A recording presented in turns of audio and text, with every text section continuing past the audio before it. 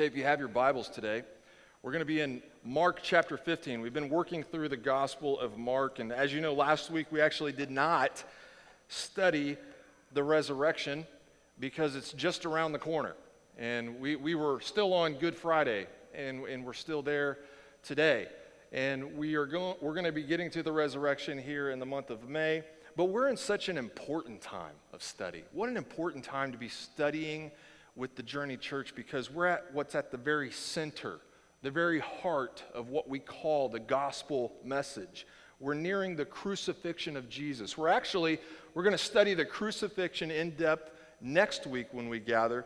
We're going to study today the sufferings of Christ leading up to that crucifixion.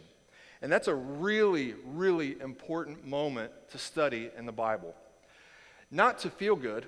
This is not going to be a feel-good sermon. I don't know that any one of you woke up today and you looked out the window and you saw those blue skies. It's springtime. It's beautiful. The temperature's just right. You're chipper. And you're like, boy, I hope we go to church today and study about how Jesus was tortured to death. And I don't know that anybody woke up like that or thinks that way. Or, most of us, if you're like me, when we think of anything gory, we tend to want to turn our heads, right? Now, I'm not talking about movie gore. That's not real. Like, we build up a pretty big tolerance to gore in movies, and I'm not talking about like gore in like an MMA fight or boxing match or something like that. That really doesn't bother me much either. I mean, at least, if two people are beating the snot out of each other in an MMA fight, they both consented to be there, and in fact, they seem to enjoy it. That's their thing. That doesn't really bother me, but true gore actually makes me turn my head, close my eyes. True gore, like bloodshed as a result of violence. I mean, pain and suffering as a result of something violent that happens. That's something that I really don't like to see. I really don't like to look at. I'll never forget when I was 20 years old, I was the first one upon a wreck that had happened. And it was I was 20 years old, and there was a 15-year-old kid on a moped, and he was traveling full speed, which was only like 35, 40 mile an hour on this moped, and he slammed into the back of a parked car going full speed. And so a moped wreck may not sound like much, but he was mangled. He survived, but barely. It almost killed him. It did a tremendous amount of damage to his body, and so I was standing in my mom's backyard when it happened, and we just saw it take place right there on the street. It was in the morning before I was going to work in the watermelon fields when I was 20, and so I yelled at my stepdad, told my mom to call 911, and I'm running over there to this kid mangled on the ground. He broke out all the front teeth in his mouth. There was 4 or 5 teeth busted out. That bone between your nose and your teeth, that was broken. So a tremendous amount of blood squirting out of his face. He had broken his arm. He had broken his leg, ribs. And the way that the moped hit that car, it hit the back of like a hatchback car. So there's glass everywhere too. And it folded the moped in such a way around him. He was like tangled up in the moped. And so I remember running over there, being the first one, being a 20-year-old kid, right? 20-year-olds are kids, in case you didn't know that. And I having no idea what to do, but there's just gore everywhere. I mean, the blood pooling up on the pavement. And so one sound that I'll never forget hearing is the sound of sizzling, like bacon on a skillet. And when I looked down, his leg was draped over the exhaust and the engine there on the moped as it was in pieces, and it was sizzling on there. And so here I am, young and not knowing what to do. Thankfully, my stepdad got there shortly afterwards, and I'm holding his gooey leg in my hand to try to get it off, hold it off of the engine, and we're trying to talk to him as he's waking up, and now he's screaming, and the blood everywhere and the teeth everywhere. In that moment, being overwhelmed and faced with true gore, I closed my eyes, I turned my head, and I just talked to him until the ambulance got there. That's literally the only thing I knew to do, but I don't like looking at gore. I don't Don't like it. It really bothers me. And if you're like that too, we tend, I think, to get to a moment in the Bible that is overly gory and maybe just scan past that really quick. We just move on past that. We'd rather look away or not think about it. But when it comes to the gore of Christ and his suffering, you need to look at it. I would encourage you not to read quickly past the gore. Look directly at the gore. It teaches us something. Look directly at the gore so that you can understand what Jesus is doing there in the gore. This is profitable to look at. He has suffered for us, and his suffering is part of how our salvation was accomplished. So we need to see it. It's healthy for us to see it. So don't look away. So when we look at the gore, we tend to forget what it means, and that's what this sermon is going to help highlight. But violence against Jesus didn't start at the cross, right? It started in those trials. And I wanted to take a moment to just walk through all of the trials we've been through up to this point so that we can really get a play-by-play of the gore as it begins to unfold. That first trial, it was before the unofficial high priest named Annas. We talked about why he was the unofficial high priest. But they took him before Annas. They didn't like the results they were getting from Jesus, the answers he was giving for the questions they were asking. And so the Jewish soldiers that would have accompanied the unofficial high priest Annas, they began to strike Jesus in the face. So after the first trial, this unofficial trial, Jesus is already battered and bruised from being punched in the face by the soldiers who were with Annas. You can read about that in John chapter 18. But that was just the beginning. Because after they take him to Annas, they then take him to the official high priest, which was the son-in-law of Annas, and his name was Caiaphas. And the high priest Caiaphas, along with all of the chief priests and the nobles, the ruling Jewish council known as the Sanhedrin, they also put Jesus on trial there in the middle of the night. And what that interrogation led to was more gore. By the end of that, back and forth, they have Jesus blindfolded. And they begin, in addition to punching him in the face, they're now mocking him. They blindfold him, punch him in the face, and say, prophesy. Come on, prophesy for us. And in other words, here's what they were saying. Hey, you're blindfolded. We're all punching you in the face. Prophesy and tell us which one of us just hit you. And they kept punching him. And so he's getting hit from several different directions. I don't know if you've ever been punched in the face before, but to be punched blindfolded, it's awful, right? It would be terrible. You wouldn't even know where, in what direction to wince or to prepare to receive a blow such as that. But they were mocking him in addition to beating him. And of course, they did not have the authority to put Jesus to death. That was the dilemma that these Jews were in who wanted to kill Jesus. That's why they needed Pilate. And so they took him before Pilate, and Pilate, having interrogated him, decided, I find no guilt in this man. Remember, they were trying to say that he was an insurrectionist. They weren't trying to convince Pilate that that Jesus was guilty of blasphemy, which is what they really cared about.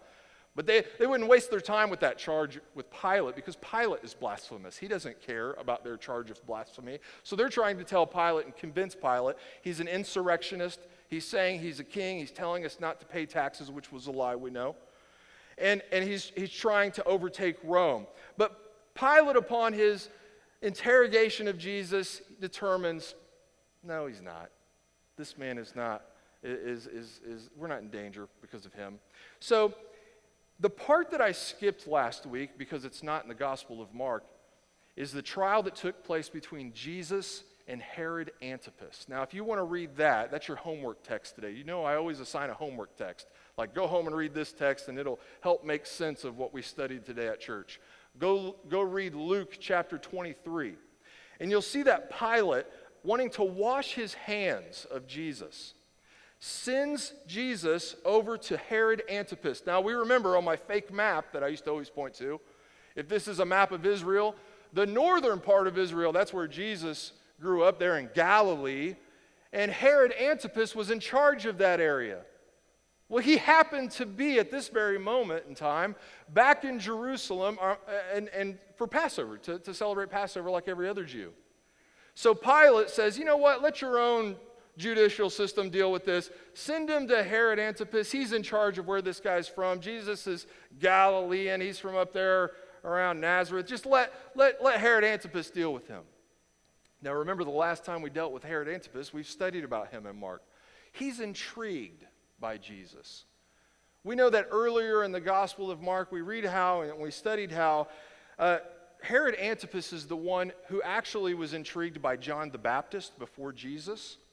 And he wanted to hear John the Baptist teach, but he was manipulated by his wife and others to kill John the Baptist. Herod Antipas is the one that served up the head of John the Baptist on a dinner platter. But when he heard about Jesus, and when Jesus rose to fame and popularity amongst the Jews, Herod Antipas was the one that was saying, oh no, is this like John the Baptist resurrected back to haunt me? But he was intrigued by Jesus and wanted to learn more about him. So when Pilate sent a battered Jesus to him to interrogate, Herod was more caught up in, as it says in Luke 23, verses 6 through 12, he was hoping Jesus would do a sign for him. Herod Antipas was like, oh good, this is Jesus. He's the one that does these miracles. Jesus, do a miracle for me. Perform for me. And of course, we know that Jesus remained silent. That made Herod mad. Herod and the soldiers that he had with him there, it says that they treated him with contempt and mocked him. And they arrayed him in splendid clothing. So they add to the gore by adding to the mockery in that situation. They realize Jesus is harmless. Herod Antipas realizes he's in complete control, and he says to himself, what's a way that I can send him back to Pilate, but let Pilate get a kick out of this? I know. I'll dress him up like a king. They're trying to say he's a king. He's clearly not. So we're going to dress him up in splendid clothing and send him back to Pilate so that Pilate can get a good laugh out of this. And we know that Pilate does. And what Luke mentions in his gospel is that Pilate and Herod Antipas, they hated each other up to this point. Of course, Herod Antipas, being a Jew, hating the fact that he's under the thumb of Rome, they hated one another. But after Herod did this, it says that Herod Antipas and Pilate became friends. Luke wants us to know that they became chummy. They became buddies at that point. Now, when I was doing the research, I like to get into the culture and the time and the study there and the commentaries. Herod Antipas, he does this to Jesus to impress Rome because that's how Rome always behaves. Rome used to love public humiliation. Rome did not ever want to just conquer you. They wanted to humiliate you into submission in addition to killing you into submission. And so it's ironic, though, that Herod bought into that philosophy and treated Jesus like that, because down the road, just a few years after the death of Jesus on the cross, we learn of a moment in which Rome would do that to Herod Antipas. I'm sharing this moment of history just to give you an idea how cruel and how awful the world was then. Of course, it's pretty cruel and awful now. We can make a lot of arguments for that.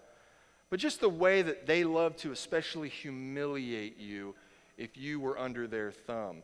The Jewish philosopher and historian named Philo, he records this moment in AD 38, again, just after the crucifixion of Jesus, in which Herod Antipas, he's going to Alexandria in Egypt. Now, Rome is in charge there too, right?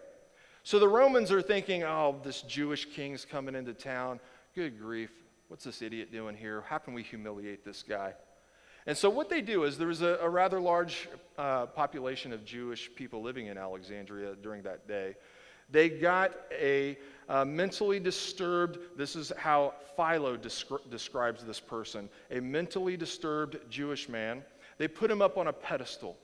They get an old rug and they cut a hole in it and they put it over him and a belt around him, and they make a crown out of papyrus and they put it on his head.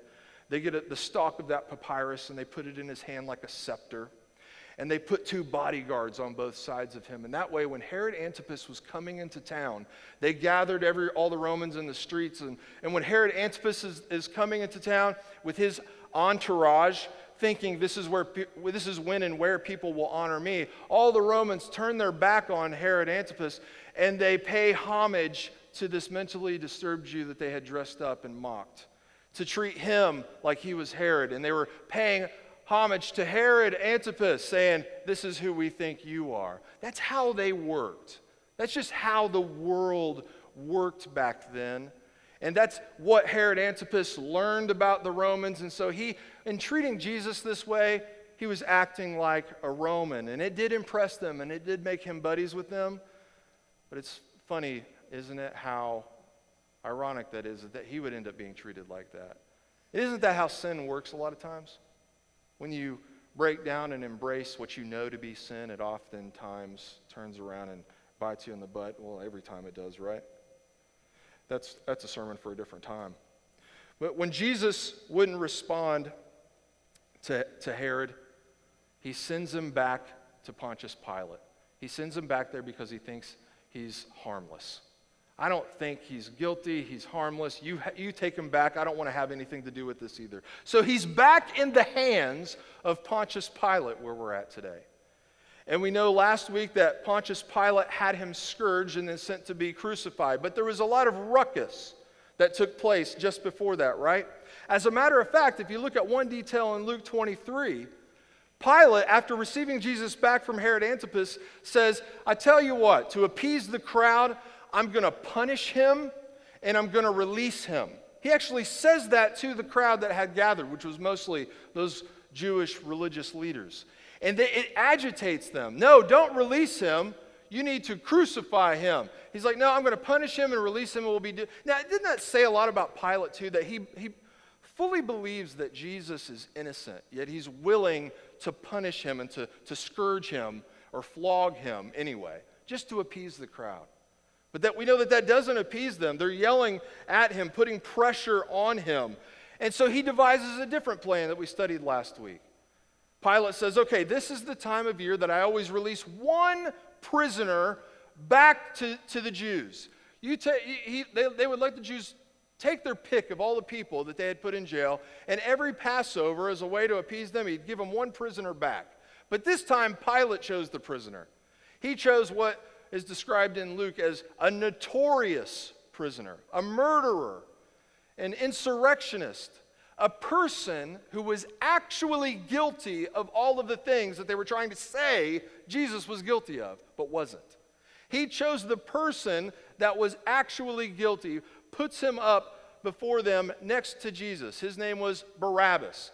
Here, take your pick. And Pilate fully expected the Jews to pick Jesus because he knew he was innocent. He figured they would relent. And if they really cared about someone starting an insurrection, this guy actually tried. But they don't choose Jesus, they choose Barabbas. Why? Because the chief priests and the high priest, they stirred up the crowd in a frenzy and manipulated them, just like they were manipulating Pilate, to say, we want Barabbas, crucify Jesus. And it's at that point that the gore continued on and started to get really, really bad. They had Jesus scourged or flogged, depending on the translation that you're using. Now, I mentioned it last week. And I gave some details there. It was Family Sunday, had the little kids there, and I gave enough details so that you got the point, but I was holding back, let me tell you, because the kids were in the room. Scourging was awful. Scourging was terrible. Getting flogged, it killed a lot of people. So they had a whip of cords, and in the end of that cord, as I mentioned last week, were all of these, a lot of pieces of metal and glass or bone. And this whip was designed in such a way that when it would whip against your back, all of that glass and that metal and those bones would dig into your skin, so that when you pulled the whip back after sticking into your skin, it would pull the skin off of your body. Now, what I didn't mention last week and how it gets incredibly graphic is that they would strip you down completely naked whenever they would do this. And they would either tie you to a post or from the ceiling. Either way, the point of tying you up was to get your feet off of the ground. They wanted to stretch your body out. They wanted you to be stretched out and completely naked so that they can have access to as much skin as possible and you couldn't contort your body or move around to hide anything. And there was no limitations on this scourging either. There was no like, just this many lashes and then it's done. This is someone that's not Roman. So Jesus didn't have rights of a Roman citizen. There was no limitations on flogging or scourging. And so you would just be flogged until people just got tired. And that's what happened in Jesus' case. This is just unimaginable pain. Unimaginable humiliation and gore. I mean, life was so cheap, and it was done for entertainment. So not only did this army not look away, they got more involved in the gore and the humiliation. And that's what we're reading today. We're going to read the whole section in its entirety. Just verses 16 through 20 of Mark chapter 15. Jesus is mocked. Let me read it to you. And the soldiers led him away inside the palace, that is the governor's headquarters. And they called together the whole battalion. And they clothed him in a purple cloak, and twisting together a crown of thorns, they put it on him. And they began to salute him, "Hail, King of the Jews!" And they were striking his head with a reed, and spitting on him, and kneeling down in homage to him. And when they had mocked him, they stripped him of the purple cloak, and put his own clothes on him, and they led him out to be crucified.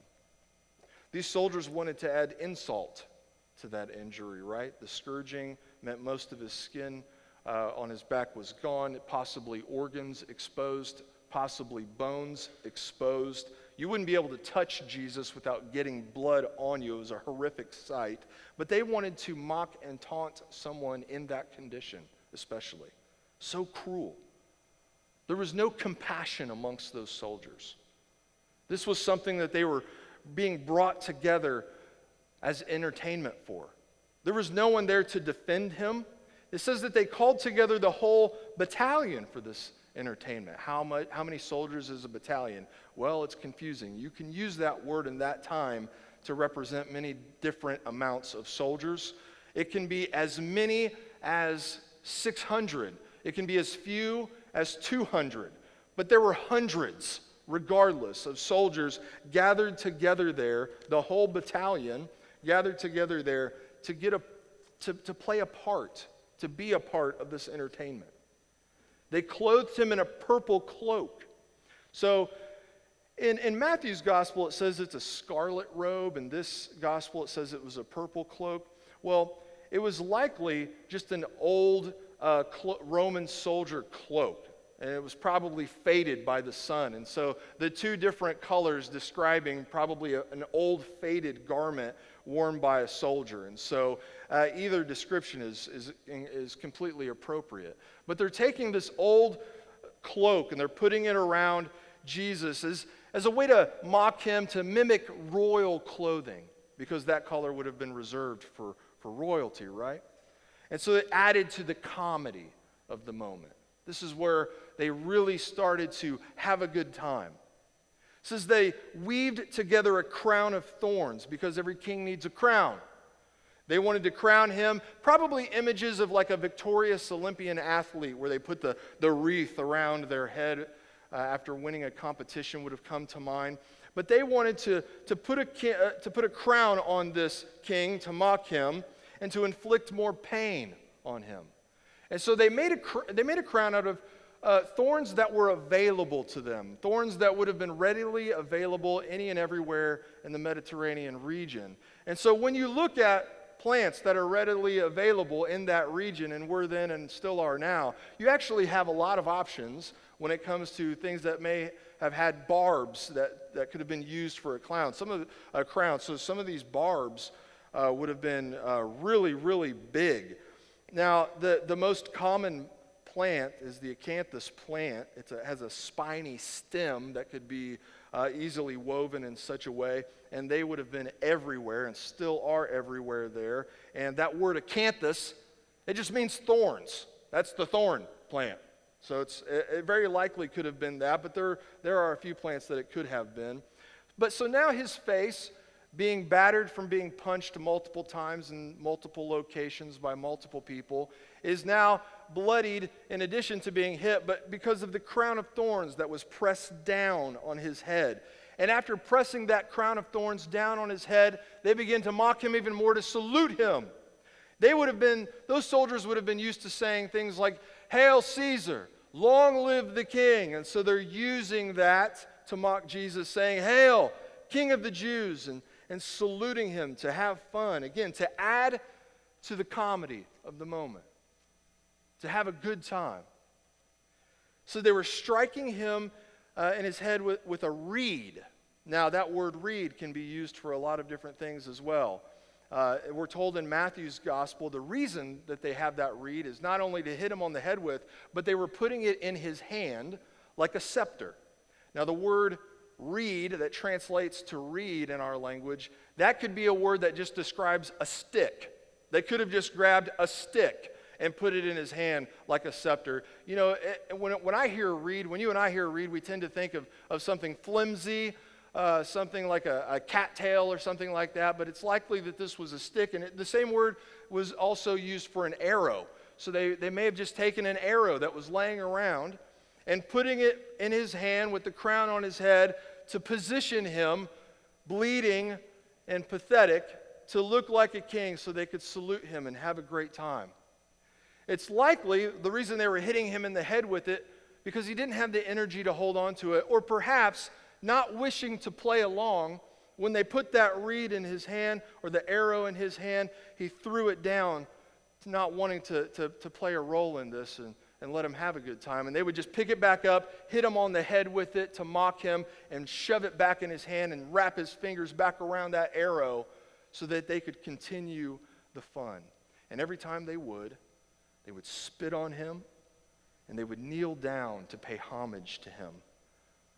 They wanted to maximize the disrespect, maximize this point of pain and humiliation, just go over the top. I mean, just think about how unbearable it must have been to be Jesus in that moment. And yet, the whole time, he completely and fully expected it. I mean, isn't it incredible that this moment was not unexpected to Jesus? As we've been studying through the Gospel of Mark, we'd studied 3 different times in which Jesus said this was coming. In chapter 10, verses 33 through 34, it was the most descriptive prophecy. Here's what he says to his disciples. This is just before they're entering Jerusalem, just before they're going to Jerusalem to celebrate the Passover. He says to his disciples, "See, we are going up to Jerusalem, and the Son of Man will be delivered over to the chief priests and the scribes, and they will condemn him to death and deliver him over to the Gentiles. And they will mock him and spit on him and flog him and kill him. And after 3 days, he will rise again." Jesus prophesied every single one of these unbearable moments. And so as he's in the moment, receiving the mockery, receiving this torture, he knew he would be there. He knew that point in time would happen. And right after Jesus says that in chapter 10, remember again what James and John said to Jesus after that moment. Now that we've just considered how awful of a moment it was to see that prophecy fulfilled in the life of Jesus, remember what James and John said when he prophesied it. They said, "Jesus, grant us to be, when you're crowned in glory, grant us to be at your left and at your right." No wonder in that moment Jesus said, "You don't even know what you're asking. You have no idea what you're talking about." They completely bypassed his prophecy, completely ignored what he had just said. And they said, "Let us be at your left and let us be at your right." They didn't know what they were asking, because in reality they were asking to be on the cross to his left and on the cross to his right. They could have never have dreamed that they were asking for that. But yet that's the suffering that led to the kingship of Jesus Christ. That's the suffering that leads to our salvation from sin. Here's why. You should look directly at the sufferings of Christ. you need to look at the gore. Because when we look at that gore, it helps us to understand what he's doing in that gore. Scholars say it like this: his humiliation, it leads to his exaltation. When we look at the gore and understand the gore and what he's doing in that gore, it leads to our worship of him. It helps us to understand what exactly he is accomplishing for us in that moment and why it needed to happen. Hebrews says it like this, or explains it like this: but we see him who for a little while was made lower than the angels, namely Jesus, crowned with glory and honor because of the suffering of death, so that by the grace of God he might taste death for everyone. It might be fair to say it like this for the sake of this sermon. Here's what I want you to understand. His crown of glory is his suffering. Isn't that a strange thing to think of? The Bible is so fascinating to me. It's in a constant, like when you read it all the time, it will constantly take your breath away how it operates.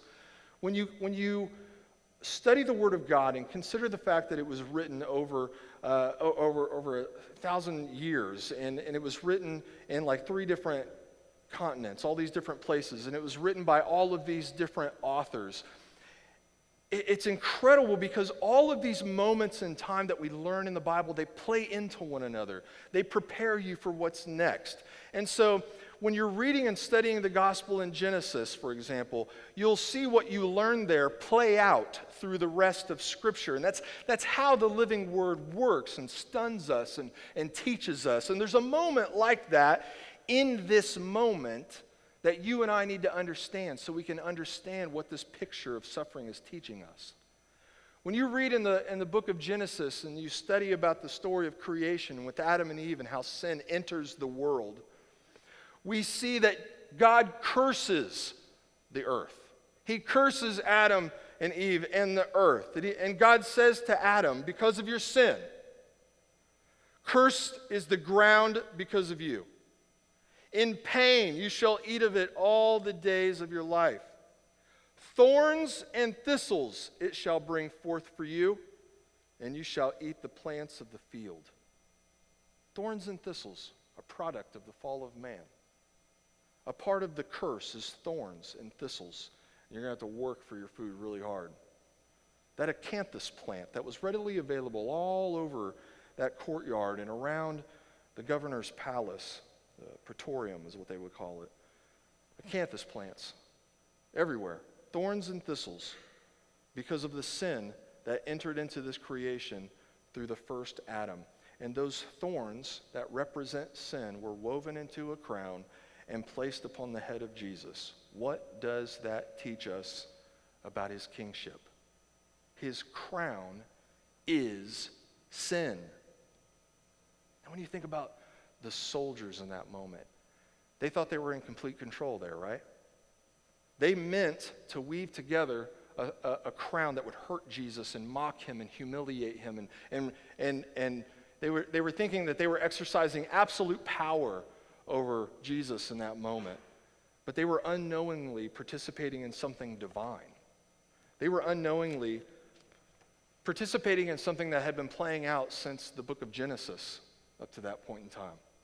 This crown of thorns was part of what happened in the beginning. And when they placed that crown of thorns, that ancient consequence of sin on Jesus, it was the perfect crown to teach you and I what Jesus is doing there in that moment. They could not have chosen a more perfect crown for Jesus. He was becoming cursed for us. He was becoming a curse for us. He was becoming sin. The one person who's ever existed who had no sin in his life was being made sin, crowned with sin in that moment. Paul puts it like this in 2 Corinthians 5, verse 21. For our sake, he, that is the Father, made him, the Son, to be sin. The Son who knew no sin, so that in him we might become the righteousness of God. See how important it is to look at the gore? It's reminding us that's our sin crowning Jesus right there.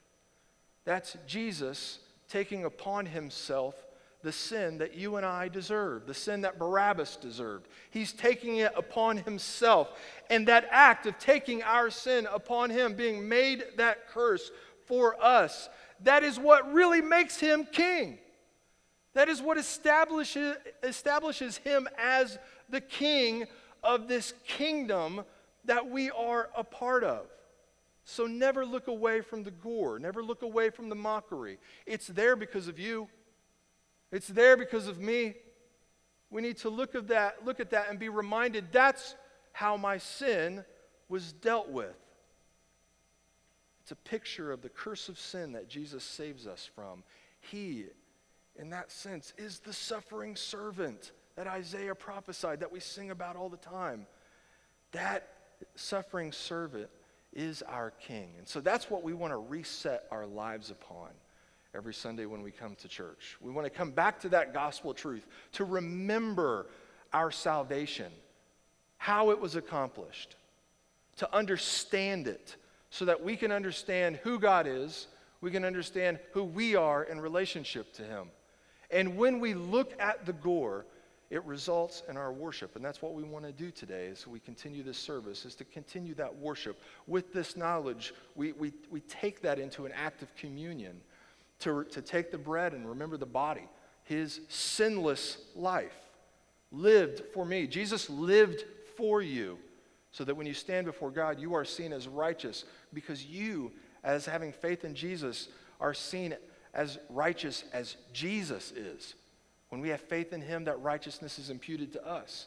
When we take that juice, is to remember the blood shed on the cross, the torturing and the suffering and the death of Jesus is how our sins were punished. It's not that our sins weren't punished, that just or that anybody got away with anything. Our sins were punished. God is still just. It was punished upon his Son, who was made sin, so that we could be righteous. That's our hope. That's our faith.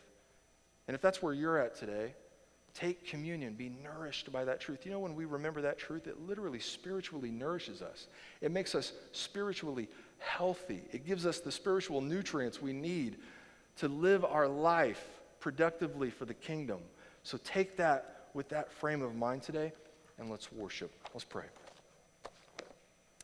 Lord, thank you for a group of believers to gather with to study such a gory moment in Scripture.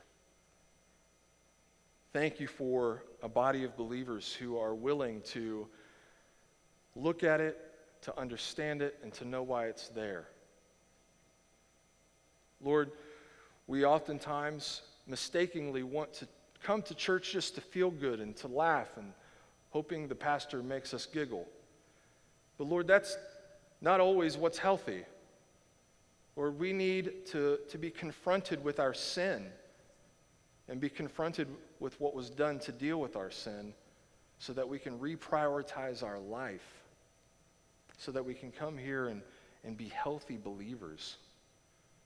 Lord, I pray for each and every person here today that as they examine their life, as they truly think about and contemplate how they're living this Christian life, Lord, that there would be conviction welcomed into their mind, that they would actually welcome that, and that they would, by your grace, repent as a result of feeling these convictions. Lord, that when we walk back into this world this week, we can be active participants in your kingdom. Lord, bless this moment right now. In Jesus' name we pray. Amen.